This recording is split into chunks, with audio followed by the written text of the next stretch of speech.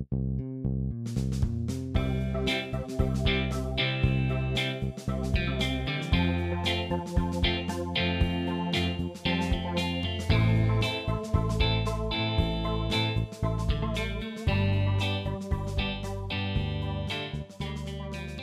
everyone, and welcome to the Social Contract, a Commander podcast. I'm Mike Almond, and joining me is my co-host, Alex Lapp. Alex, what's up, man? Not too much, Mike.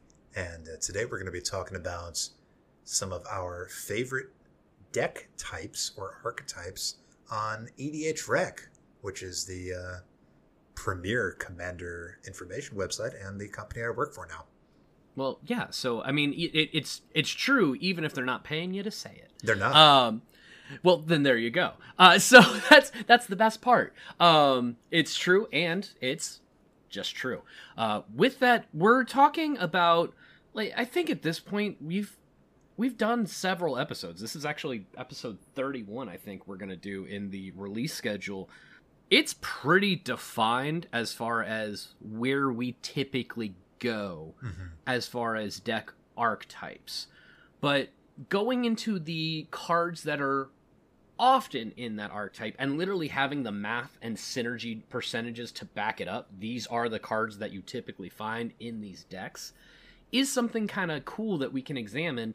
And I think there's a couple of cards on there at the same time that we might not necessarily run as much as the numbers indicate that people normally do. And I think it's fun to explore that kind of idea. Yeah, absolutely. We're going to be going through the top commanders and the top synergy cards for each archetype.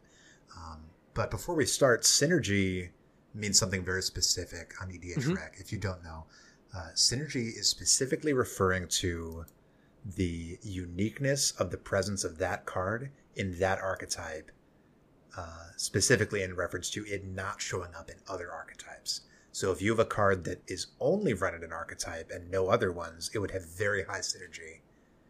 But if it's run in every deck of any archetype, like Sol Ring, that would have very low synergy.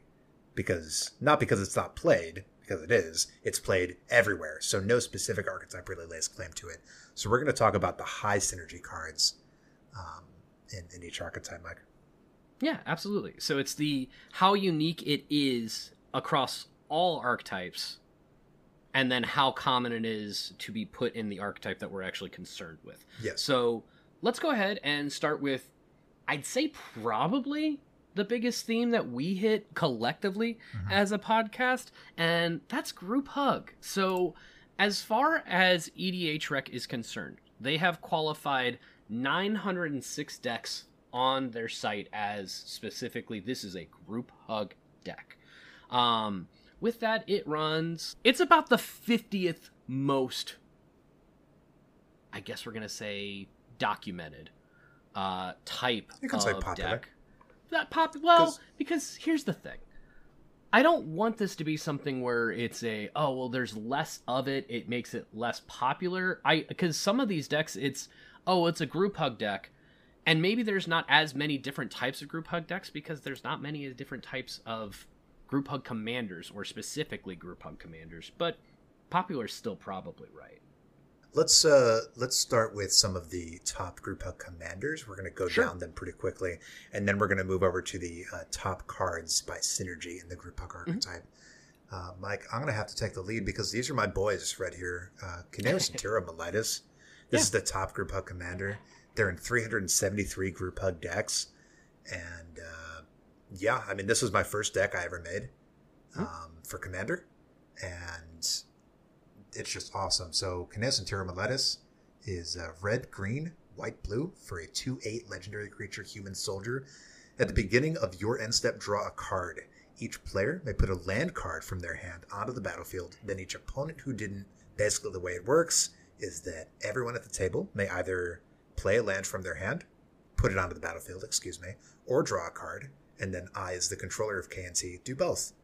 And that's at the beginning of my end step.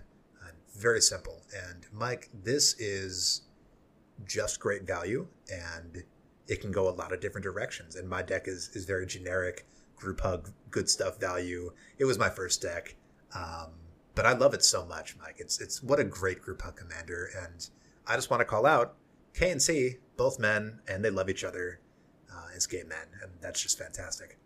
It is an awesome card. It is an awesome message, and it is in a tier by itself as far as Group Hug is concerned, with 373 decks.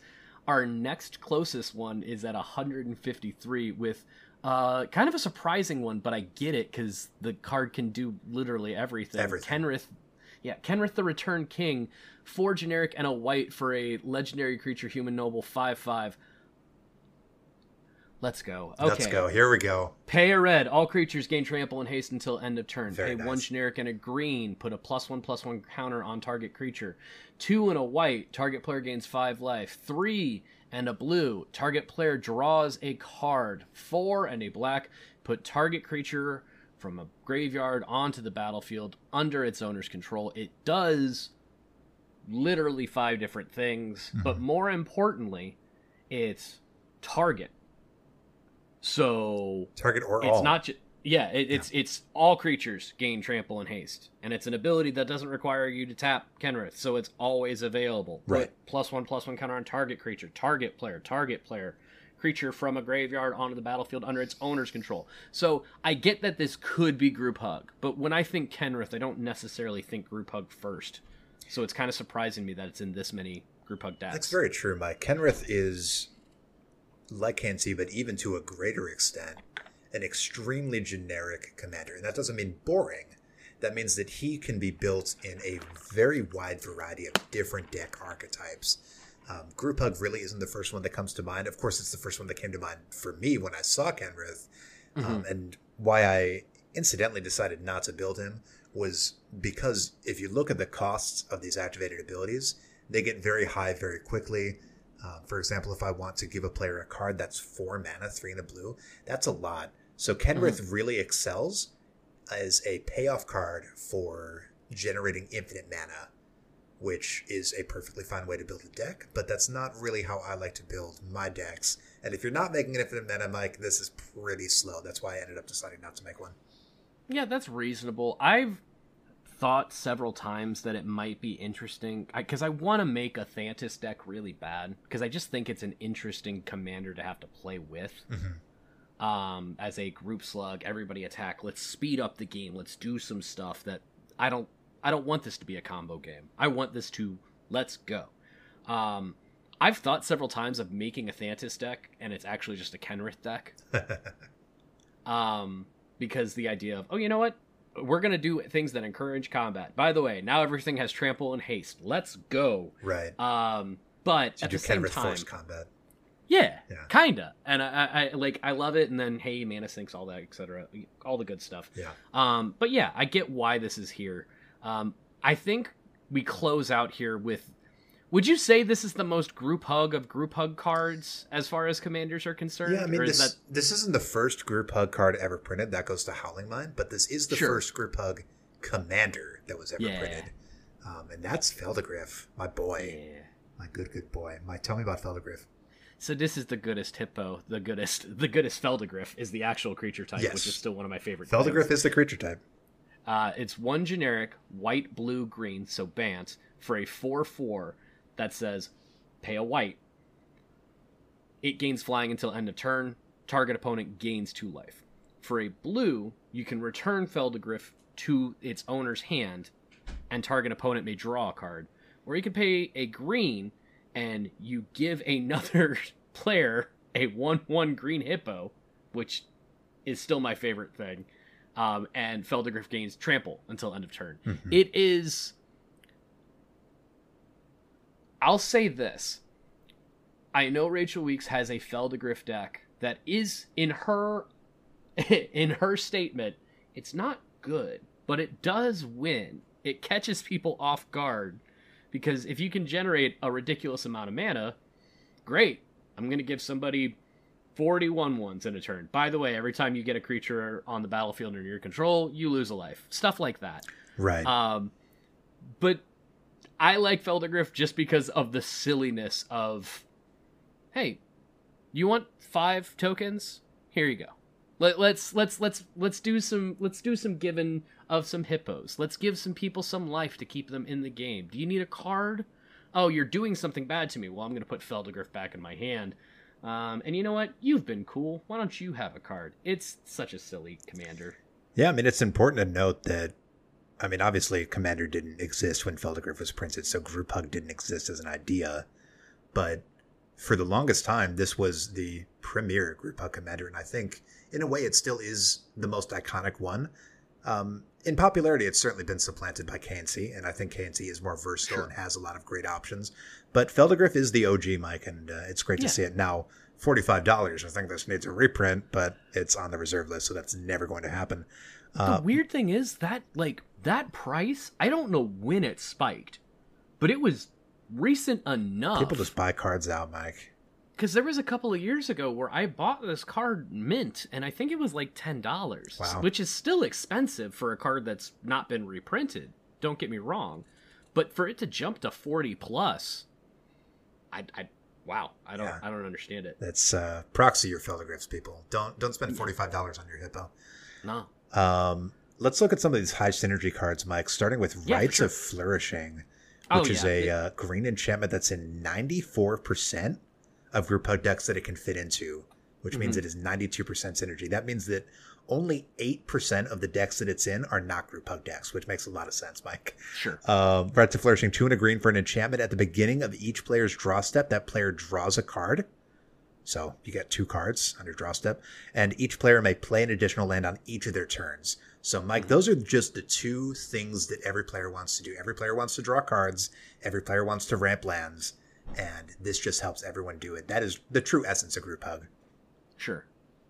And what this is not a card that I think you play unless you're playing Group Hug. Right. Maybe a lands deck, just to have a 3-mana enchantment that says play another land each turn. Yeah, maybe. But in a lands deck, you're trying to accrue more value than everybody else. That's kind of your whole deal. Right. So you're not going to play a card that puts everybody on the same page unless you're also getting additional value, which means that it's a decent card, but there's probably better that you can put into your 99. I love this card, and it's in several of my decks, and absolutely. Yeah, they're all Group Hug in some way, shape, or form. It just gets work done. It's not going to put any individual person ahead. It's just going to get the game rolling. It's a very nice 3-drop card. Absolutely. The next one does surprise me a little bit that it's... Again, we talked about synergy and how unique it is to that particular theme. I can't believe that people don't play Dictate of Kruphix in other archetypes that care about drawing cards or other people specifically drawing cards, especially if it's not on your turn. 1 generic blue for an enchantment with flash that says at the beginning of each player's draw step, that player draws an additional card. So it's Howling Mine with flash. Right. For an extra mana. Yes. I've seen so many different, like, Nekusar cares so much about other people drawing cards.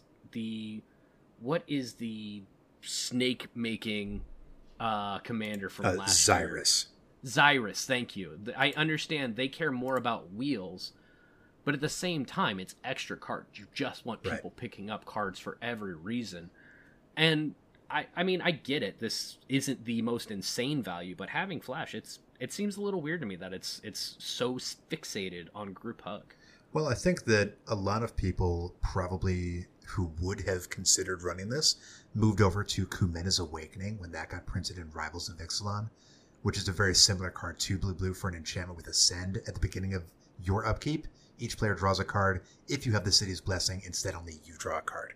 So for 1 more mana, later in the game, it becomes an asymmetric card draw, which I think for a lot of people is what they want, but obviously for you and me, we like it when other people draw cards, so. Sure. That makes sense. It just... I would expect it to... I'm not saying it doesn't belong in Group Hug. I'm not even saying that it belongs in more other archetypes. For it to be the second most synergistic card in Group Hug, especially when you go to the next one, it's like, I don't know anybody who's casting this other card. I don't know anybody who's casting our next card that isn't playing Group Hug. Right. Collective Voyage is a sorcery for a single green mana. Join forces. We talked about join forces in our last episode, Mike, and what a fun effect. Starting with you, each player may pay any amount of mana, Each player searches their library for up to X basic land cards, where X is the total amount of mana paid this way. That's all players combined. And puts them onto the battlefield tapped and then shuffles their library. That's in 79% of all group hug decks that it can fit in, with 78% synergy. The only reason that I would play this in a deck that wasn't a group hug deck is if I was mono green and I was playing against a lot, like, unless I knew I was playing against a lot of decks that were going to also be monocolored. Just because then you're typically running less basic lands.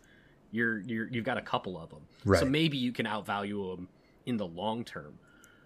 But at the same time, it's so good. I tend not to run very many basics unless my deck is 2 colors or fewer. Mm-hmm. Really, I only have a single 2-color deck, my Simic deck, and that deck runs... No, I have a couple of 2-color decks. They both run like 15 to 20 basics. But once I'm up to 3 colors, I'm like basically trying to run as few basics as I possibly can. Okay. So that being the case, and I think a lot of players like myself have very greedy mana bases because we want to fix. We want to make sure our decks run. And so if you're running a non-group HUD deck and you play this, and people put in without considering how many basics they have left in your deck, maybe they have 3 or 4 left, but you know for a fact that you have 20 left, you're going to come out on top easily. Yeah, and then it gets into a how well do you know your deck and everything. I hope you know your deck. Because it's a sorcery and you cast it, what typically happens is, okay, great, I'm going to cast this spell, and I'll pay for 4. The issue is that there's a very, very likely chance that everybody else at the table can just go, yeah, I'll take 4 lands for nothing. Thanks. Well, that's the point. We talked about this in our previous episode about mechanics. I think that your best bet on this is to use it when people have untapped mana and then don't pay anything into it. Or pay like 1. Mm-hmm. Because if you pay enough into it that people can shrug their shoulders and say, yeah, I'll take 4 lands, then... That's fair. I don't think you've successfully cast a spell for the purposes that I would want to be casting it. But let's keep going. Yeah. Well, I'll tell you what. You said let's keep going. I'm absolutely going to make you read this next. Oh, fair enough. I know about how much you love it. Okay, so this is Quain, Itinerant Meddler. I didn't expect to see this card on here. For white and blue, it is a legendary creature, Rabbit Wizard. It's a 1/3. With the activated ability, tap. Each player may draw a card. Then each player who drew a card this way gains 1 life. And this is in 77% of group hug decks that it can be in, with 77% synergy. Mike asked me to read this card, not because it's a Rabbit Wizard or because it's Howling Mine, but because when we reviewed this card in our Commander set, Commander Legends set review, I called it out a bit for being just so aggressively boring as a group hug card, which... As a group hug card. Right. Because Rabbit Wizard is kind of cool. It is cool. But the rest of it is just... Commander Legends brought us a lot of extremely interesting and unique cards. And even some nice group hug cards for us. But Quain, to me, it feels that this design is very boring. It feels that I would never be excited about playing this. And indeed, I got the opportunity to play Quain a few weeks ago when I drafted Commander Legends at my local game store, and it simply was not a very interesting deck, and I won't necessarily blame the set designers for that. I'm not a very good drafter, but I think I knew ahead of time that this is just... It's a card that does one thing, exactly one thing. You decide when you want people to draw a card. Usually, in my experience, you tend to want to do it at the end of the player's end step before the beginning of your turn, or if somebody needs a card right away, you can cut a deal. But that's really about it. There's not a ton of like super interesting things you're doing with this, Mike. Yeah, I mean, it's okay. Great. It's Temple Bell. We talked about it. It's Temple Bell as a commander or as a creature. Which okay, sure, I guess. Admittedly, I made you read that card because yes, I know it bothers you, and I want to give you a chance. It bothers me. It just I'm disappointed. That it disappoints you. That's fine. I'm disappointed, Quinn. But there's that, and because I very much wanted to make sure that I was the one who got to read our last card here, because we both love it so much. This is one of my favorite cards in the whole game. Yeah, let's talk about Veteran Explorer. Hooray! 1 green for a 1/1 for a human soldier scout that says, when Veteran Explorer dies, each player may search their library for up to 2 basic land cards and put them onto the battlefield. Then each player who searched their library this way shuffles it. Let's keep in mind that at no point in that statement did I ever say the word tapped. You sure didn't, Mike. It's so good. I think I have 4 green decks. This is in every single one. I like to call this card my personal Soul Ring because it's 1 mana and it ramps for 2. Except instead of just ramping me for 2, it ramps the whole table for 2. And Mike, when this card hits the table and eventually finds a blocker to throw itself against, or somebody can remove it, or you can sacrifice it, or any way to destroy it, because, you can't just get rid of it when you want to. Somebody has to have something for you to swing into, or vice versa. But once that happens, the game just is off to a rapid and healthy start right away. And that's one of my favorite parts of Group Hug. We discussed this when we had our good friend Dana Roach on, that one of the best parts of Group Hug for me personally is allowing people's decks to function even if they don't have a very good deck. And this card does exactly that, Mike. It does. And I've actually found something with this in a couple of recent games, because I have this card in just about every deck that I can put it in, because it's incredible. I personally have a ramp issue. I have to have more of it than any person should have. I would rather have 30 lands on the battlefield with no cards in hand than have a hand of 20 cards with no max hand size and 4 lands on the table. Like, I just give me all of the real estate. I have a similar issue. Like, I love to ramp, and I love to draw too, but I don't love to run card draw spells. I love to run ramp spells, though, like this one. That's fair. One of my favorite things that I've done with Veteran Explorer in a not a CEDH game, not like a hyper competitive game, but like a more competitive game. Like, we were playing at the table and we had prizes picked out, right? I played Veteran Explorer on turn 1, and then I just held on to it. Because one of the things that happened is people asked me, hey, are we going to pop that? And I'm like, you know what? Not yet. We're gonna chill. You're teasing them. And here's the thing. It made it to where people, believe it or not, chose not to attack me. Because I was just like, I don't know, we'll see what I get in my hand next turn. Because I just didn't have the hand that was really going to take advantage of it, and everybody else was really eager for it. So they didn't attack me, because that just meant there was one less person that I could attack the Veteran Explorer into when it came to my turn if I got the right card in hand. And it was kind of weird. It's and eventually dynamic. Eventually I did just get an Ashnod's Altar, and I was like, oh, well, great, then I'll just do this whenever I want. Perfecto. That's totally fine. Yeah. But yeah, it's a very cool card. If you don't run it, you should throw it into a deck. Yeah. It doesn't even have to be a group hug deck. Obviously, there's a high synergy here, but it's such a cool card that transforms the game. We've had several streams where you can catch us at twitch.tv/nerdworksmedia, and there's such a cool thing where you play this card, and the other people at the table their faces light up. Oh! Yeah.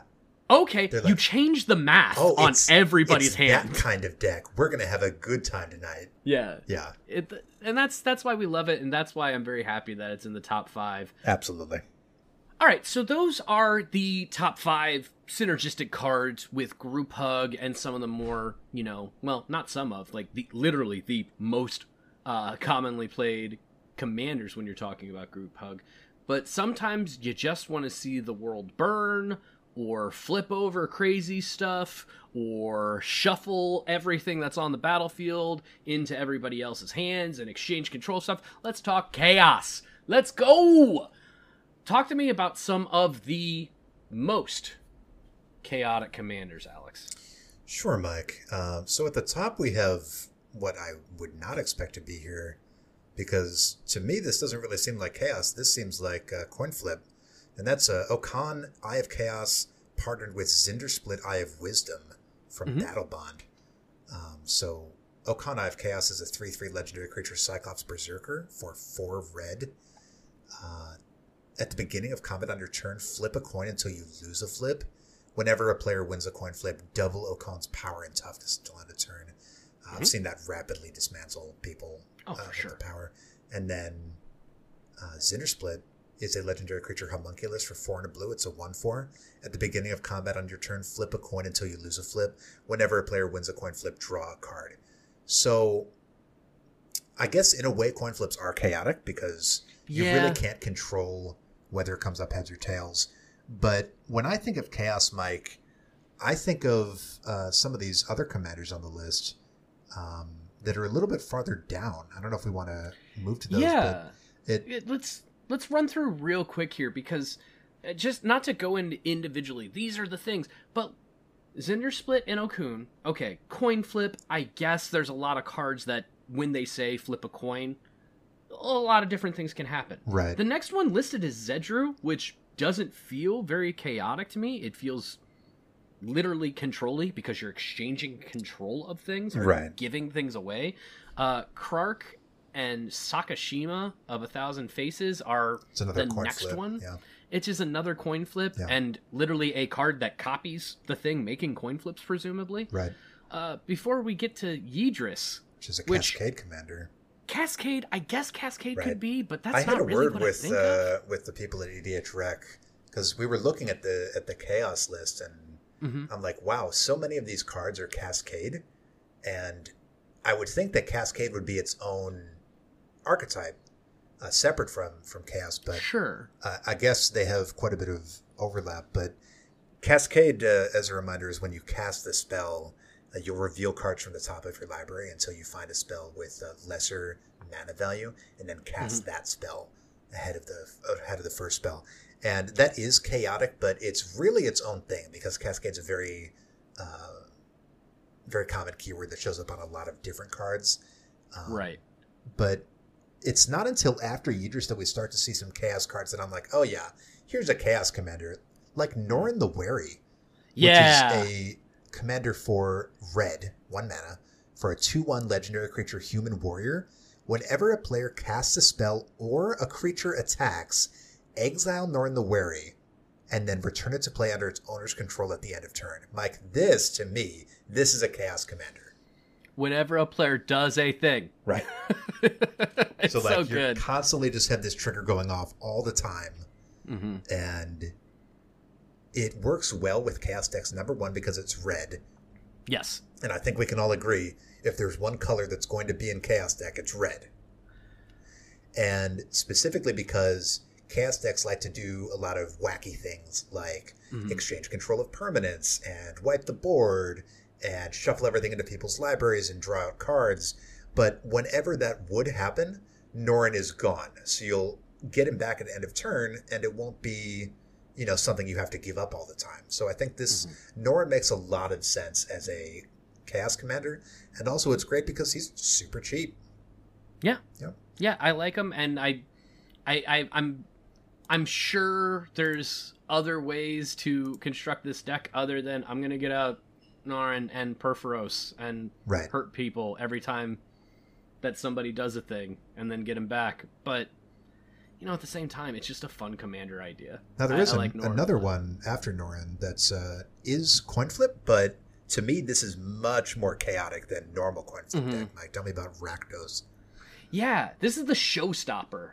This is 4 generic black-red for a 6/6 flying trample demon. When Rakdos the showstopper enters the battlefield, flip a coin for each creature that isn't a demon, devil, or imp. Destroy each creature whose coin comes up tails. Entertain me as the flavor text, which I'm a big fan of. First of all, I love that it's not flip a coin. If you win the flip, destroy that creature. It's just no. Right. Rakdos decides all tails die. Yeah. And you're right. This is one of those cards that I love the idea of this being my commander just to say, you know what? I just want to have a hopeful board wipe. Whether or not I'm actually putting it onto the battlefield, I don't know. But obviously you can run your demons, devils, imps, stuff like that, and then flip coins and see what sticks around after the spell is. It's a neat card. It certainly is. I think that kind of lack of control of the outcome, the specific outcome of the effect, is really what exemplifies chaos. But at the same time, you're planning on this happening, so of course your deck can be primarily constructed out of devils and imps, or maybe it's just not even a creature-based deck. And in that case, Fractus works fine. So let's move on to some of these synergistic chaos spells, Mike. Sure. Let's see what we have here. All right, so Mike, a lot of these high synergy cards, especially near the top of the list, are very heavily into Cascade, which we did just talk about. So we're not really going to go into these very much because I'm very picky. I feel that Cascade is not chaos. It can be, but it's not. Yeah, it's just its own thing, really, in my opinion. Right. So first we have Maelstrom Nexus, which is Wooburg for an enchantment. The first spell you cast each turn has Cascade. Very powerful.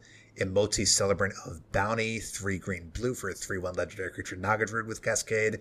And spells you cast with mana value 6 or greater have Cascade. Apex Devastator, 8 green for a 10/10 Chimera Hydra with quadruple Cascade. So you'll Cascade 4 times when you cast it. And then, Mike, we finally get to a non-Cascade card. Tell us about this one. Hey, we're there. So this is 9 Lives, which has some of my favorite card art in Magic. Just all of the Mufasas all the and the kitties. clouds. And then this regal cat just looking to the skies. 1 generic white for an enchantment with hexproof. If a source would deal damage to you, prevent that damage and put an incarnation counter on 9 lives. When there are 9 or more incarnation counters on 9 lives, exile it. When 9 lives leaves the battlefield, you lose the game.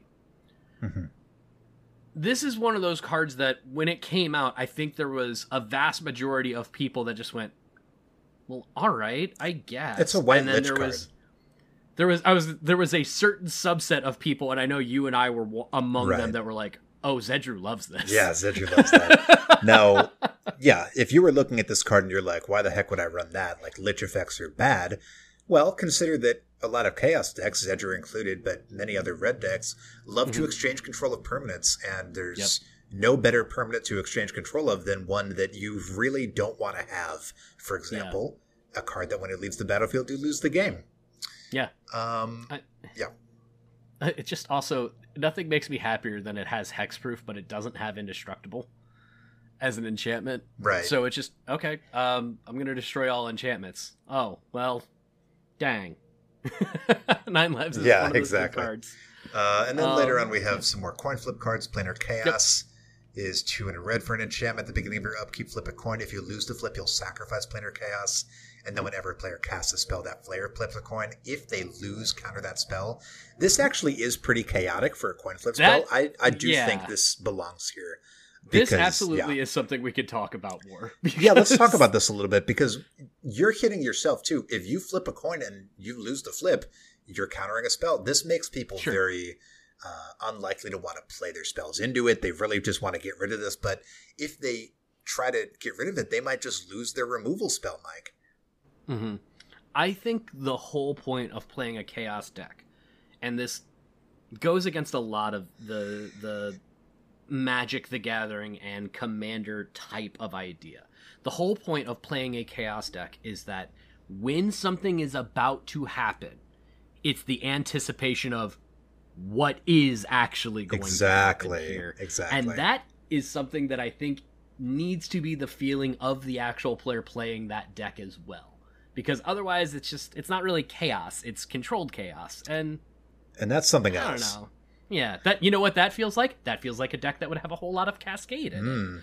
Now, here's a card that really, to me, this is the quintessential, this is the Chaos card, my Chaos Warp. Sure. Yeah. 2 in a red. This is, not only is this the Chaos card, but this is probably the best mono red removal spell ever printed. Yeah. It's an instant. The owner of target permanent shuffles it into their library, then reveals the top card of their library. If it's a permanent card, they put it onto the battlefield. What a fun card to resolve, Mike. There is never a time when you resolve this card and everyone at the table is not just like 100% of their attention is on what that top card is going to be, because it could be anything. The best thing that I've ever seen with this card, and it was used against me, was I had a Martyr's Bond on the battlefield with a whole lot of stuff that was going to be a problem. Just great. I'm going to be able to destroy a whole bunch of stuff. Martyr's Bond is going to it's going to be great. After that, nothing was better than that being chaos warped, shuffling my deck, giving it to the person who had the chaos warp, having them cut it, taking my deck, putting it back on my side, and revealing the Martyr's Bond again. Yeah. That is it's so much fun. It's like a 1 in 70, 1 in 80 chance of happening, and it's always a delight when it does. But we always we all freak out. We're all like, "What's gonna be?" And I love that stuff. It's fun. Yeah, that's it could always be your game ender. It could always be your Bloodstone Colossus, whatever you have. Yeah. But it could be a land. It could be a non-permanent spell, and then you whiff. There's just so much excitement when this card resolves. I love this card, and this, Mike, this is the essence of chaos to me. Yeah, it's fantastic, and the fact that it's just like, you know what, I'm going to cast this on myself because I want to see what I get. Right. Always good. That said, you said that this is the epitome of chaos for you, and it's got chaos in the name. Like, you're very much there. Right. I want to see your chaos warp, and I want to raise you a possibility storm. Yeah. Because when we talk chaos and what is the card gonna be, nothing makes me happier than Possibility Storm, because the only thing that's going to happen is what I'm playing is not going to be what I'm playing. Right. 3 generic, red for an enchantment that says whenever a player casts a spell from their hand, that player exiles it, then exiles cards from the top of their library until they exile a card that shares a card type with it. That player may cast that spell without paying its mana cost, then puts all cards exiled with Possibility Storm on the bottom of their library in a random order. I'm going to cast this Veteran Explorer, except for this Veteran Explorer is going to be literally the next creature in my deck that is not a Veteran Explorer. I'm going to cast this Wrath of God. No, you're not. You're going to cast something else that's a sorcery. Possibility Storm is so much damn fun. It is, and I think that this both epitomizes the fun of chaos and also why so many people tend to have a negative attitude towards chaos. And that's because chaos is a very similar, it is the kind of archetype that we love. It's an archetype that is political. It affects the whole board. It changes how the game is played, and it causes impactful things to happen that involve people at the table. But the way that chaos does that, especially with cards like Possibility Storm, of which there are a lot of in chaos, many, many effects like this, that it basically makes it impossible for you to play your deck. Your deck kind of plays itself, which can be really fun, but I think I understand why some people don't really like that. I do get that. I think all games, especially if it's with a group that isn't necessarily familiar with what type of deck you play or your play style or things along those lines, I think that you should, as a part of sitting down, say, hey, my name is blank. I'm going to play this deck. It does blank. Because I would hate playing against a chaos deck every game. And you're not ready for it. But I would love if every once in a while somebody says, hey, y'all want to get weird? Let's play chaos. I'm going to play my chaos It's deck. A nice once in a while thing. Absolutely. Yeah. Totally get it. Possibility Storm is silly and dope, and at the same time, yeah, I put cards in my deck because I want to play those cards. I get it. Righto. So with that, we're halfway through. So we're going to take a quick break here, and we're going to come back with all of the stacks cards and the politics, the political themes with the Synergy and Commander, and we'll talk about those in just a moment. All right, we're back, and we're talking stacks. We're talking stacks. We're talking so I'll tell you, stacks. Yeah, all right. It's important to talk stacks. I understand. I get it. Mike has to take his vegetables. It's not my vegetables. It's like your Brussels sprouts.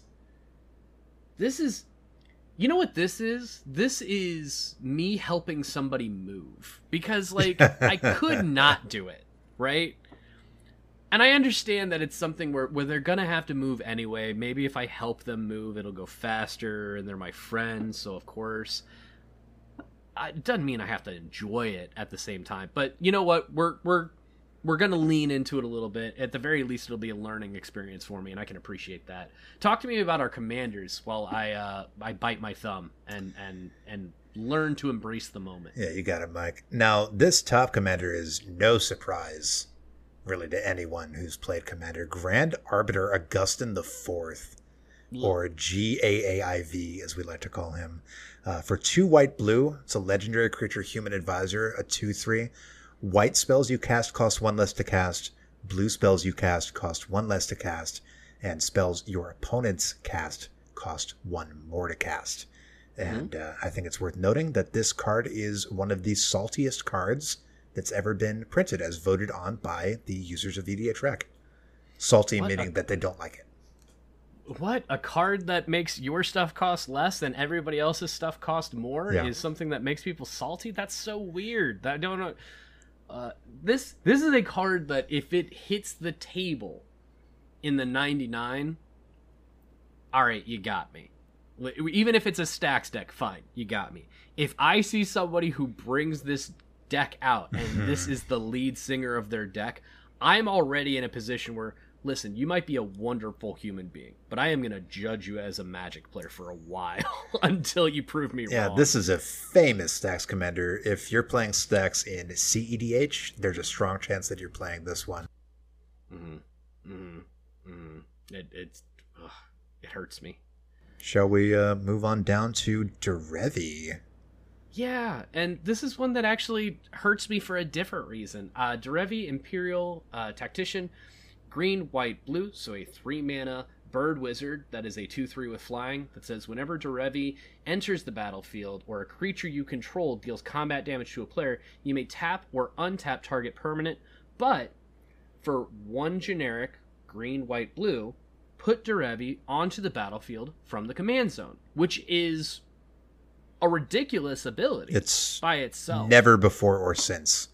No, the closest thing is Yumiko, but yes, even that's not quite the same thing. Ninjutsu. Right? Yeah. Because this is an instant speed ability that is very difficult to stop from happening, and it also has that benefit where the commander tax is never increasing. Right. Your commander will always cast as either 3 or go onto the battlefield as an ability for 4, which is awesome. Do you know what bothers me about this card, though? What's that? Obviously, the tapping down everything and getting it to a point where, great, absolutely. You can't do anything. I get that. What bothers me is that this card could be really cool as an untap effect for you to get value, and I'm going to untap my Gaia's Cradle again, or my Mana Rocks, or I'm going to give this creature pseudo-vigilance and all this cool stuff, or put it onto the battlefield to give somebody a block that they didn't have earlier, etc. But that's never how it's going to be played, and more importantly, that's never how it's going to be perceived to be played. So I can't try and use this deck without having to get absolutely crushed into the ground for game upon game until I finally prove it. Yeah, Mike, this card is infamously oppressive. Just swinging in with a ton of triggers, a ton of tokens, and getting all of these tap downs, completely locking people out, and then untapping all of your powerful lands and mana rocks to cast a ton of free spells. Derevi, and you just can't get rid of her. The only way to stop Derevi is to lock her down like an Imprison in the Moon kind of style effect. Now, the next card that we have is a different kind of stacks. It's not necessarily the kind of stacks that I play, but this is sort of play fair style stacks. Lavinia, Azorius Renegade. For white blue, she's a 2/2 legendary creature human soldier. Each opponent can't cast non-creature spells with mana value greater than the number of lands that player controls. Whenever an opponent casts a spell, if no mana was spent to cast it, counter that spell. Now, this is not very oppressive. This is basically saying, okay, everybody play fair. Right, everyone play fair. But deeper than that, it's saying that if you're ramping with artifacts or rituals or mana dorks, you're not ramping at all. Right. Or you can, but you're going to have to make sure you play it across multiple different spells instead of one big spell. And then things like Force of Will, Cascade, like we talked about earlier, casting something from your graveyard without paying its mana cost or from the top of your library, casting your commander without paying its mana cost. That's automatically countered by Lavinia. So this is white-blue, like Grand Arbiter Augustin, but I think it's a lot more fair than Grand Arbiter. Yeah, this is basically no, you will get no value unless you're jumping through 1,000 hoops to do so. Like, you can cast spells that you can use your mana rocks and such. It's just, by the way, as you're doing so, you're still got a restriction on it. This is actually kind of the stacks that I'm more comfortable with. Right. Because it's not stopping people from playing the game of Magic. It's encouraging people to play the game of Magic in a more fair setting. Or at least a more, I guess, as the original rules intended setting. I don't know exactly what to consider it there. But this is one of those decks that I've actually tinkered with a little bit. I haven't actually wanted to purchase the cards to play said deck, because then I'd have it, which means that we would probably play fairly well, and then I'd want to play it because it's a decent deck, and then I'd lean too far into the dark side, and I'm very happy being a good Grey Jedi at worst. But it is an interesting card, especially as a stacks piece. Mm-hmm. So why don't we go ahead and lean into all of the high synergy cards for stacks. And with that, there's one that kind of stands out at the top, which when it came out, it was pretty controversial, I think, in the EDH community. And then kind of tapered off like most things do when we have a wonderful, wonderful community and a wonderful, wonderful format. But we get really mad, and then usually we calm down, is what it seems like. Yeah, everything's the end of the world for Magic players, right? Yes, absolutely. Until the next end of the world thing comes, and then we forget about the Remember The Walking Dead? You remember that? Oh, yeah. I, again, still not happy about it, but I'm much less concerned than I was. Why don't you talk to me about our Magistrate You here? got it. So, classic hate bear right here. Drannith Magistrate, 1 and a white for a 1/3. Human Wizard, your opponents can't cast spells from anywhere other than their hands. But now, that's where most spells come from. Exactly. Why are people so mad? Why are people so mad? If you're not a Commander player, or you don't play Commander a lot, this may not immediately come to mind. But the main thing that this says, Mike, is that, I mean, where's the place that people love to cast spells that aren't their hand? The command zone for their commanders. So this says that players can't cast their commanders. But it also says they can't cast spells from their library, from their graveyard, or from exile, or from other players' hands. Yeah. So this is a very effective hate bear, and it makes a lot of sense that this is the top card for stacks decks. Quick question for you. Do we think that people would be less angry about this card if it said players instead of your opponents? No, I don't think so. Okay. I think that this is a... I agree with you. I was kind of wondering there, because it does stop people from doing the thing that most commander decks want to do, cast their commander. I totally get it. But I think I'm on the weird edge where it's like, you know what, if this said players, I'd probably actually be fine with it. I'm already fine with it, Mike, because sure, this is oppressive. It says you can't cast your commanders, but sure, Mike, this is a creature. It's a 1/3. Like, yep. And oh no, I can't cast my commander. Well, you know what? I can cast a removal spell out of my hand, and then I can cast my commander. Oh, don't get me wrong. I'm not sitting here talking about how I hate this card. Right. It's more of the stacks than it is the whoa, this one's insane. But you know, at the same time, if it takes a removal spell to get rid of, that's one less removal spell that they have for your actual threat later. Well, which this is kind of a threat. Is why it's there. Yo, for sure. Let's talk about something that could be a threat, but really just to somebody having a good time. Let's go with Aven Mind Sensor as our next card. 2 generic and a white for a Bird Wizard. 2/1 with flying with flash.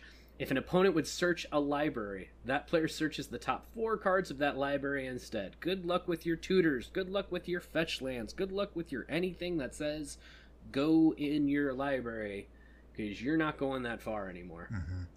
Now, we talked about this card recently during a recent set review, and it wasn't because it was so good, even though it is. It was specifically because there was a new card printed in black, Opposition Agent, that basically... Which we might get to later. Which we might get to. That basically makes this card... I mean, I wouldn't say obsolete, but I would say completely outclassed in every way. Yes. Yep. But this card has existed for a very long time, and it's been frustrating players that entire... The fact that you can flash it in as soon as somebody casts their tutor spell or activates their fetch land, you can really just make it so it's almost impossible for them to find what they're digging for, and... even if it only hits one person once, I mean, that can be enough. Part of the problem with hate bears and stacks pieces is that since they're on the board invisible, players can play around them, but you can't play around this, at least not the first time it comes out, right? Mm-hmm. It's like, again, it's a creature, so it is subject to removal. It's a 2/1, all that stuff. This is really good at getting somebody once. So it's almost like a... Well, then it's going to chill the rest of their tutors. They're not going to cast any tutors. Yeah. I kind of do the, like, I almost consider... If I'm playing this card, I almost consider it a pseudo counterspell that is very specific to one type of counter. And tutors are worth countering. They are... Absolutely. I mean, we often hear the old adage, don't counter the tutor, counter the spell that they go to get.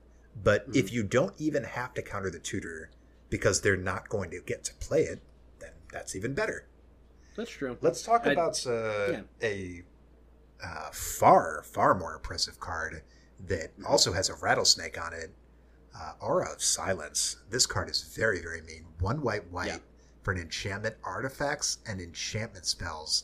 Your opponent's cast costs 2 generic mana more to cast. And then it has the activated ability, Sacrifice, Destroy target artifact or enchantment.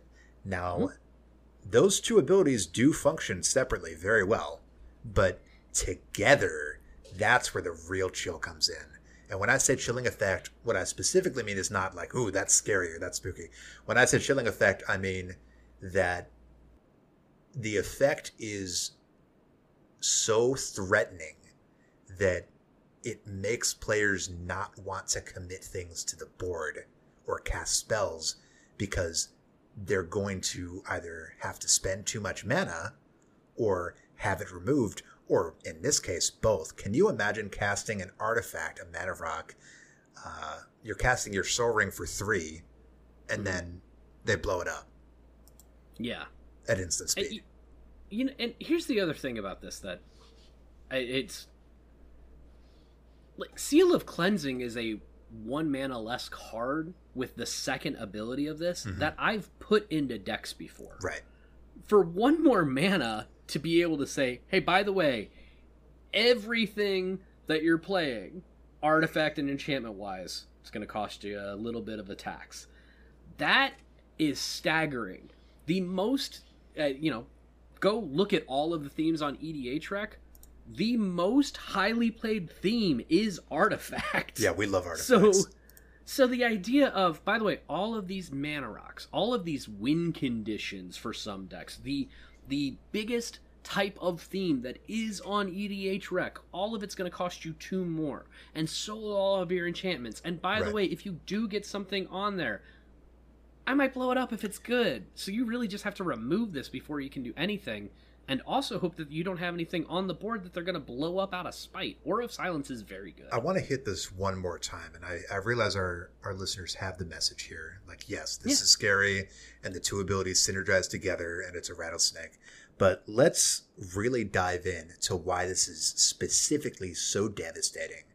And that's because the best way to get rid of a rattlesnake is to bait it, right? You have to get the rattlesnake to bite, and then you can move in for the kill. Or it destroys itself, right? So you want the controller of Aura of Silence to activate the ability to destroy the artifact or enchantment. So then you can play the real artifact or enchantment that you actually wanted to play, just like a counterspell, right? Well, here's the problem with that. Yeah. The bait costs 2 more. So you have to overcommit just to bait it out. which is so devastating, Mike. Yep. It's the counterspell. On top of that, we've said it 1,000 times. The best counterspell is the one that you don't have to play because people know about it, so you counter more spells than you would have. This is one of those things where I don't want to play this thing because then I can play it and they might just destroy it anyway. And if literally more than one person says that, then this is a counterspell that's just an enchantment. Yeah. That's just chilling on the board. And it's a very that's the kind of stuff that really hurts. Absolutely. Really hurts. Let's move on to something that hurts less. Definitely less, but in totally different ways. Archon of Emeria, 2 generic and a white for a 2/3 Archon with flying. Each player can't cast more than one spell each turn. Non-basic lands your opponents control enter the battlefield tap. You want to talk about stacks? Let's go slower, and let's not have anything that is not a basic do anything immediately. This is the rites of flourishing for stacks, right? Everyone in the game wants to cast spells, and they want to play their lands. And this card says, no, you cast one spell per turn, and your lands enter tapped. So the game is grinding down. Literally everything is happening one turn slower in the best case. And if you're a spell slinging deck or a cantrip deck trying to sling out a bunch of spells each turn, this card is absolutely going to wreck you. Oh, absolutely. First of all, I really like the rites of flourishing, but in stacks. I love that. Oh, thank you. That metaphor. Simile? I don't remember. It's been a while since I've taken an English class. Yeah. Okay. I like it a lot. This card, however, because you say Magic players like to cast spells and have their lands enter, and EDH players are very specific about don't blow up my lands. That's not cool. We've got we have a social contract that lands are if you're doing land destruction, you better say something about that, because no one wants that to happen to them accidentally or on surprise. And by the way, if you say something about it, there's also a decent chance that you're going to be targeted first, even if you're not the threat, because you're the one who might destroy my world. Archon of Emeria, I love casting lots of spells. I like value. I like playing lots of lands. So this is one of those ones that does get pretty rough. Alex, I took Veteran Explorer from you, so I thought it would be good for, especially since you're the one who got to tease it a little bit before. Why don't you move on to our last card here? Sure, Mike. Opposition Agent is quite possibly the strongest stack spell printed in years. Perhaps if it is second to anything, it would be second only to Hullbreacher, but I think this is the stronger one. Opposition Agent, 2 and a black for a 3/2 human rogue with Flash. Flash is the big one. You control your opponents while they're searching their libraries. If it ended there, it would still be one of the best stacks pieces ever made. But it keeps going. While an opponent is searching their library, they exile each card they find, which is to say that you do. You may play those cards for as long as they remain exiled. That's after Opposition Agent leaves the battlefield. And you may spend mana as though it were mana of any color to cast them. Mike, this card probably shouldn't exist. This is so utterly, devastatingly powerful. This is the ultimate anti-tutor card. We've seen Aven Mind Censor. We've seen other cards Stranglehold that prevent players from looking in their library, but none of them can even touch Oppo Agent, Mike. It's better than Aven Mind Censor in literally every way, except for, I guess, flying. If you really want to, try and find something. It's better than Aven Mind Censor. Well, it's black. Okay, but but here's my point. That's also part of it. So, white versus black. Yeah. Black is a better color in our format. By far. 3/2 versus a 2/1. It's already got more toughness. Both have flash. You get control, and you get to pick, versus they only get to pick the top 4. It's so silly, because the other thing that you can do is just fail to find. you can fail to find with Aven Mind Sensor, but sometimes you're going to get lucky. Opposition Agent, if they use a land, if it's an evolving wild, it's okay. You're not going to find one. Keep going. It's such a rough card for 3 mana, and woofa doofa. That's the thing. Why would you fail to find? Because whatever you get, you're getting for yourself. And taking it from them, even if you never get to play it or don't have a use for it, you basically are bribing a card out of their deck, and they're never going to see it again. Because it's play, not cast. And I get it. The worst case scenario for Opposition Agent is still the best case scenario that you're going to get with Aven Mind Sensor. Exactly. And that's insane to me for a card that is valued at the same mana cost and still better in every single way.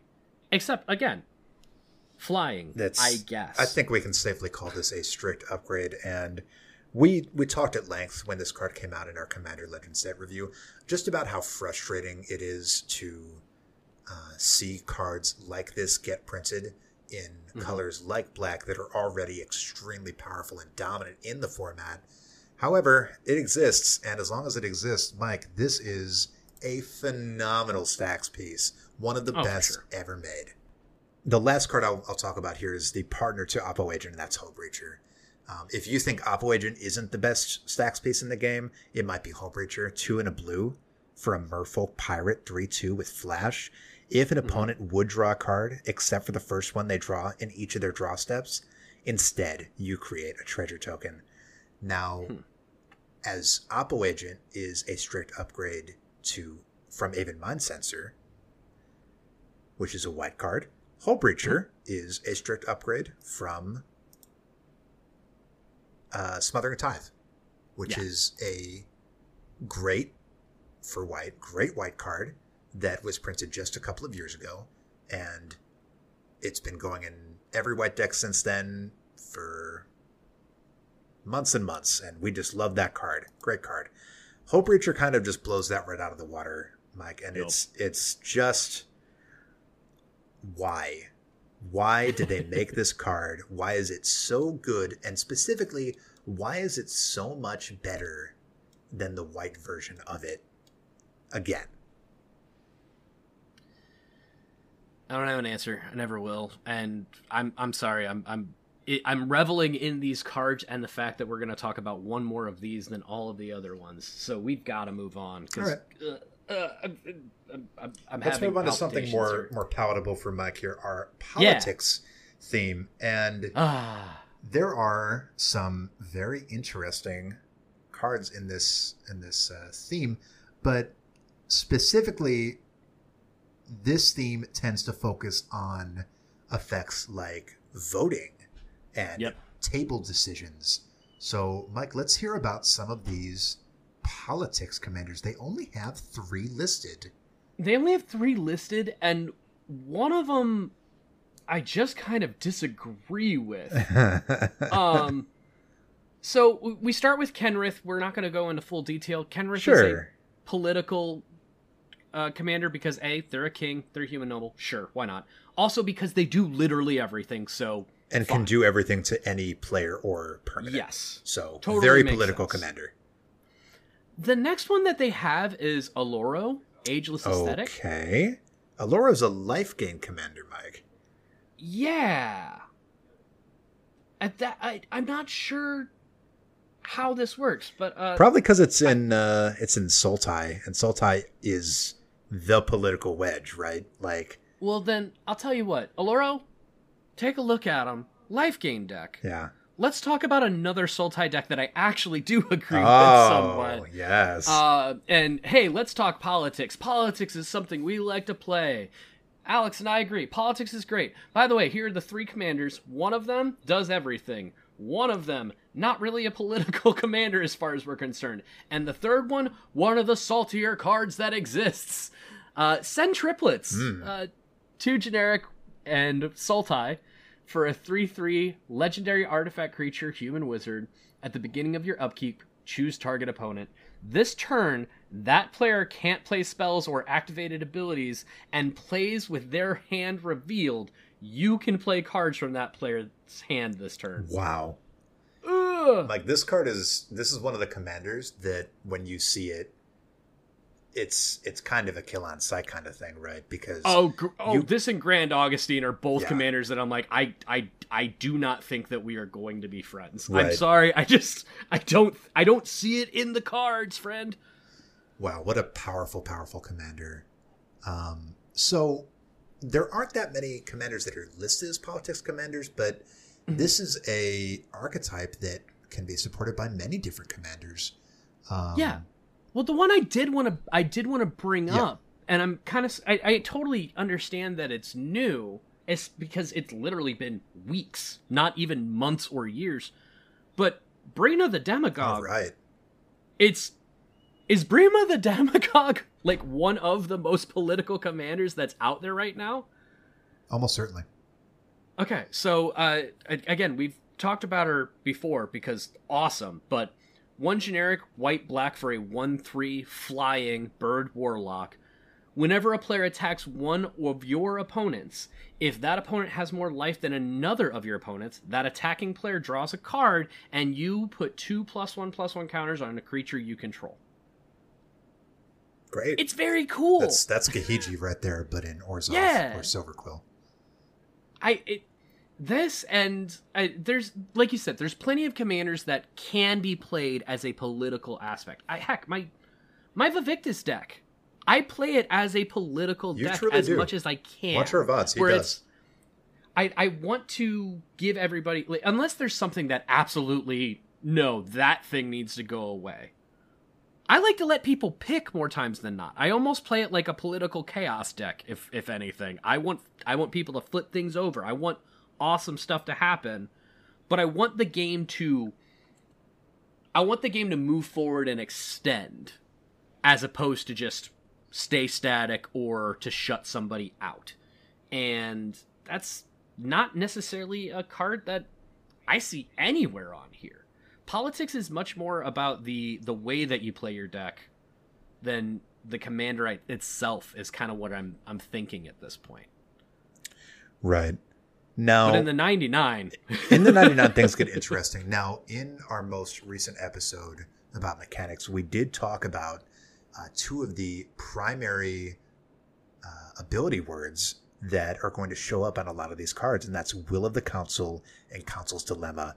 These are both from Conspiracy 1 and 2, which are political sets that have this everybody votes or everybody makes a decision. So let's go down a few of these, but really we did talk about this mechanic quite recently. For example, Council's Judgment. We did just talk about this one. 1 white for a sorcery, Will of the Council. Starting with you, each player votes for a non-land permanent you don't control. Exile each permanent with the most votes or tied for the most votes. Sure. This is not just political, but one of the best removal spells ever printed. Mm-hmm.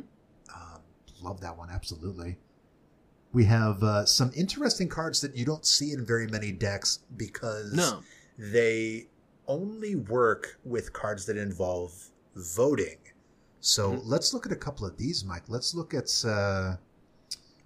I'll be honest, Yeah. there are... I don't know that I've ever seen any of these cards. They really only work if your deck is specifically a voting deck. It has to be. Yeah. Which is, the more I'm looking at it, something that would be awesome to play. Right. But yeah, let's start with the first one, Illusion of Choice, which, awesome name for a card. Name. Very happy about it. This is a 1 blue instant that says, you choose how each player votes this turn, draw a card. That could be a really good cantrip. Yeah, if your deck Holy cow. has voting spells in it, and you're casting, say, Expropriate, and you want to say, have everybody vote for time instead of money, and you'll take 4 extra turns. See, that's awesome. Where my head went to first was, I would like to cast a 4-mana Council's Judgment. Where you pick, and I'm going to exile 4 things. That's gross. That's really something, Mike. I'm going to exile 4 things. Also, I will draw a card. Yikes. We also have Brago's Representative and Ballot Broker, both effectively the same card. And they say, while voting, you'll vote an additional time. Mm-hmm. For a 1/4 and 2/3 creature human. They're both 2 and a white. Yeah. And sure. Okay, voting additional times. That's pretty cool. I like it. I think making a voting deck would be kind of cool. I don't know how good it would be. It's not really about how good it would be for me. It's about there aren't really enough voting effects in the game specifically that are relevant to Commander that are worth playing. And I said this last episode, I'll say it again. We need another conspiracy style set with the politics, with the deals and the backstabbing. That's the best kind of set that I love. But let's look at a few of these cards that do have voting, but goodness, I don't think that they are really strong enough to see play in most cases. Like, this is an interesting one, Grudge Keeper. For 1 and a black, a zombie wizard 2/1. Whenever players vote, each opponent who voted for a choice you didn't vote for loses 2 life. Yeah. Interesting. It's very minor. It's minor, but it is interesting. Like, this is why I kind of want to make like a voting deck, because that does seem kind of okay. Great, I'm going to do a little bit of damage. That makes sense. All right, fair enough. And then here's one more that we didn't talk about, but I wish we had. Friend or Foe, which was a cycle from Battle Bond, one of my favorite sets to play and draft. Mike, you want to tell us about some of these Friend or Foe cards?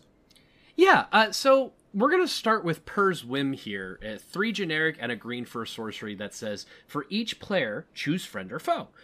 Each friend searches their library for a land card, puts it onto the battlefield tapped, then shuffles their library. Each foe sacrifices an artifact or enchantment they control. Love it. It's very good. And my issue with these is, we'll get into this with the next one, because I again, this is my love for lands. Even when I'm playing my lands deck, I'm weird. I want everybody to do all of their stuff. Right. I want everybody to explode. I want all of the craziness. So Per's Whim, I usually just read this as a 4-mana tempting offer.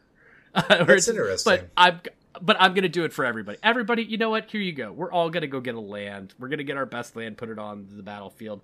Unless somebody really is the arch enemy. Like, they have to be the arch enemy, and they have to have one thing that is being a problem that I can blow up. Or, more importantly, have them sacrifice for me to ever want to actually choose for somebody to be hit by this card on the other way. Now, Mike, I incidentally love this cycle, and I love Per's Whim. And while we're reading this, we may as well read its closest analog, Tempt with Discovery. Just 3 and a green for a sorcery. Search your library for a land card and put it onto the battlefield. Each opponent may do the same, and for each opponent who does, you will do the same again. Mm-hmm. So you can get up to 4 lands, and each player may take up to 1 land. For a time, some people were arguing that Per's Whim is much better than Tempt with Discovery, but I think that it's really 2 different options. Absolutely. Because Tempt with Discovery has a very high ceiling and a very low floor, but neither of those are necessarily going to happen every time. You could get all 4 lands, and that's a really good. You might win the game if you get 4 lands off of it. Oh, yeah, but you probably should. What could also happen is your pod could do the command zone thing, the command zone strategy, where they all go get their strip mines and blow all your lands up, which is very mean. So that has the chance of happening. However, with Per's Whim, that can't happen, but you also are not going to get 4 lands. However, you do have this new dynamic when in Per's Whim, because with Tempt with Discovery, yes, it does have that higher high, but you are very much at the mercy of the table as to what actually happens. Per's Whim flips that dynamic completely. You make all of the decisions for Per's Whim. You decide who gets a land, you decide who sacrifices an artifact or enchantment. And as you go around the table making these decisions, it's very interesting to see how players either preempt that or react to it. It's interesting how players will argue their case, because I think every player wants to get the land, right? No player wants to sacrifice their artifact or their enchantment, unless they're in an artifact deck that likes to sacrifice artifacts, in which case maybe you just get them the land, right? I guess I see the upside of this card if it's, okay, I think this is where I take off. I'm going to cast a 4 mana, get my best land out of my deck, and everybody else is going to sacrifice an artifact or enchantment. That's just the thing, though. It doesn't have to be that way. It doesn't. But the thing is that if it's not that way and I'm not casting it that way, me as a person, rather than somebody who's kind of scanning the board, I don't like the idea of giving everybody value unless the only person that I'm really hindering is either the arch enemy or someone who is really being oppressive. This is one of those... I even get that this is a card that I should cast and then say, who wants to be a friend? Exactly. That's my question. Get it, but it's so You really rough. just take the screws to him like, hey, I would love to give all of you some free lands. However, I have not been very happy with some of the moves that Mike has been making over there, and I'm concerned that I'm going to have to make him sacrifice that fat, juicy artifact. Like, how can we turn this around, Mike? What can we do? What can you do for me, Mike? Like, that's the kind of dynamic where I love it in the game because it's not real, right? I'm not actually manipulating people in real life. I'm not hurting people. Right. And in the game, we're just having a grand old time. Like, Mike's squirming in his seat, and Alex is on the upper ground here and can make Mike basically do anything to avoid having to sacrifice his biggest thing. It's just my kind of card, Mike. No, it's... Again, I don't dislike it at all. It's just one of those cards that I'm... Well, I'll tell you what. We're talking about a couple more cards in this than we probably planned on. And I kind of want to talk about something else that's friend or foe that I really like. Okay. So, Vertice's Maneuver. 2 generic and a black for a sorcery that says for each player, choose friend or foe. Each friend returns a creature card from their graveyard to their hand. Each foe sacrifices a creature they control. There is so much Aristocrats. The Aristocrats, I think, was the second highest theme. Very popular. As far as the listed ones. Graveyard recursion, all of this other stuff. The idea of having a card that's just, hey, I'll tell you what, you put that back in your hand. Or, sorry, if you want to put that back in your hand, you can... That thing needs to be sacrificed and that thing needs to be sacrificed. Because there's so many commanders that do not ever need to be...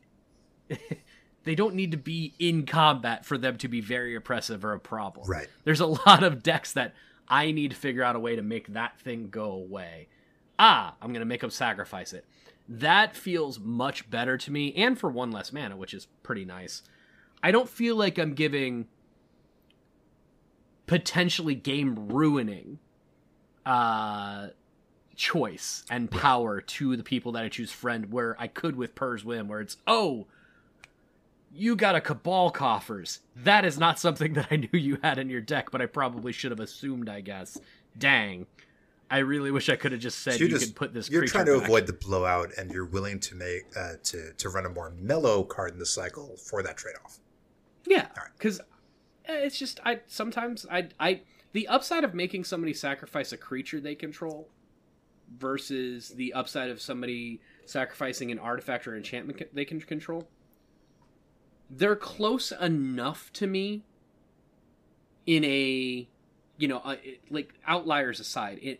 Sometimes enchantments and artifacts are absolutely a problem, and the only way to get rid of them is to sacrifice, I guess. Sometimes a creature's a problem, and you're not really going to get... You have more options to get rid of a creature.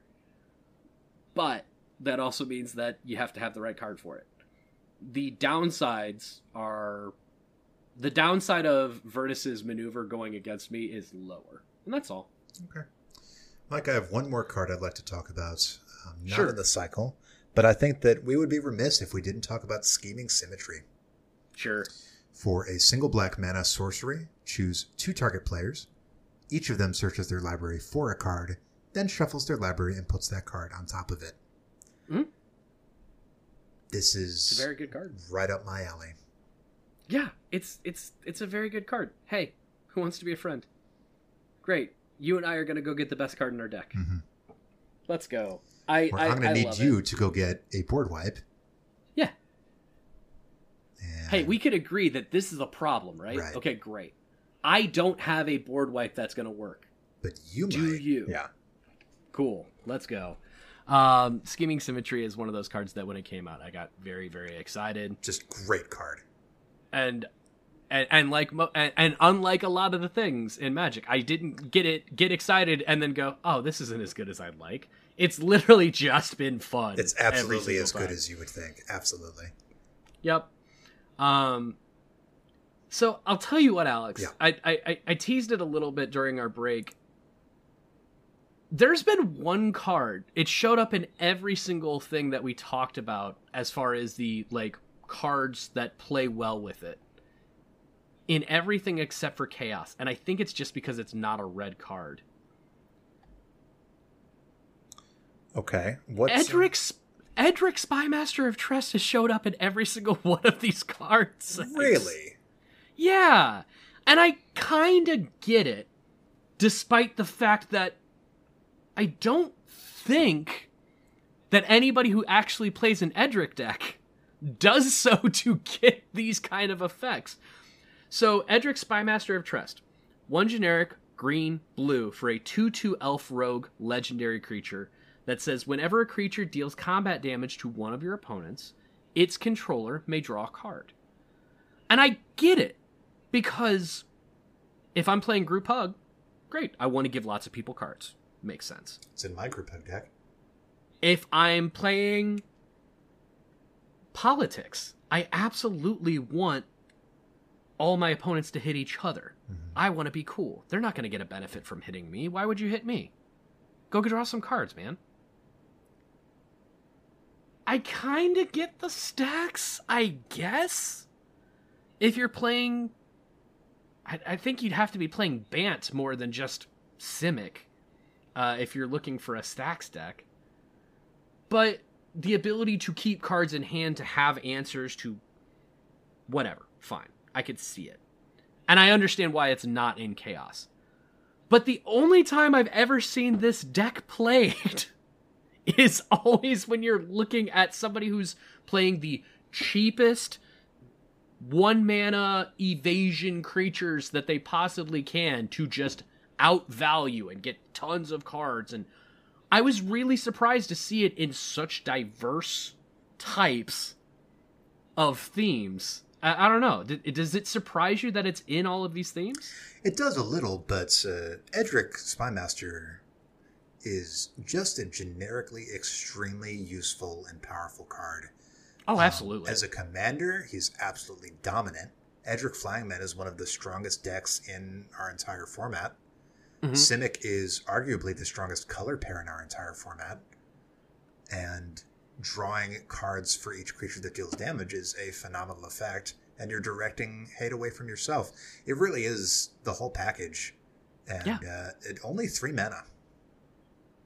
It's a very good. Again, it also falls into that it can do so many good things and so many interesting things, but it's also a commander that can do one very, very oppressive thing and is very infamous for doing it. So it's another, how much do I actually trust this person when they say, oh, don't worry, it's not that type of Edric Now, if you've never seen that type of Edric deck, Edric Flying Man. A Flying Man is a 1/1 flyer for 1.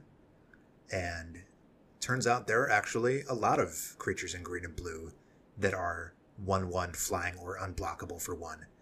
Yep.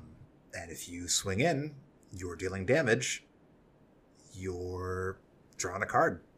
And you're drawing a lot of cards. More of those. Drawing more of those and probably drawing some extra turn spells. Edric Flying Man is extremely, extremely powerful. It's very low to the ground, which means it has a despite low being mana very high value. in the air. Yeah. Oh, you're too much. That is an interesting observation, Mike. I'm glad you brought that up, and I'm glad that we got to talk about all of these different cards in these archetypes that are in our wheelhouse. And I know that you personally are not the biggest fan of stacks. And I appreciate the knowledge and history of the game regardless, right. though. So, Alex, I'm with you. I was happy to talk about these cards and the high synergy and the types of decks that we lean towards. If somebody wanted to reach out to you and talk to you about these cards or just about anything else in EDH, how would they find you? Absolutely, Mike. They can find me on Twitter at Lappermedic, LAPPERMEDIC, or you can email me directly at alex@edhrec.com. If you enjoyed our conversation, please subscribe and rate the podcast. We have a Discord link in our show notes. Do. If you want to be able to communicate with Alex, myself, other people that enjoy this kind of conversation, great. Come on over. With that, you can submit cards for our "Ooh, can I see that" segment. We actually love trying to find more little hidden gems in EDH. And of course, Alex, a judge, if you have a judge question, sometimes it's cool to kind of ask and see if it gets put on the podcast. And also, we like getting questions. Most of the time, I don't know the answer, but at least I know somebody who does. Really? You can also Who? follow us. Well, that's you. Oh. Yeah, sorry about that. I know we haven't leaned into that this episode. I only asked you 12 questions about how things work as opposed to our traditional 20. But you can also follow us on Twitter at EDH_social or email us at thesocialcontractedh@gmail.com. We hope you enjoyed our dive into the themes of decks that we play, and we'll talk to you next week.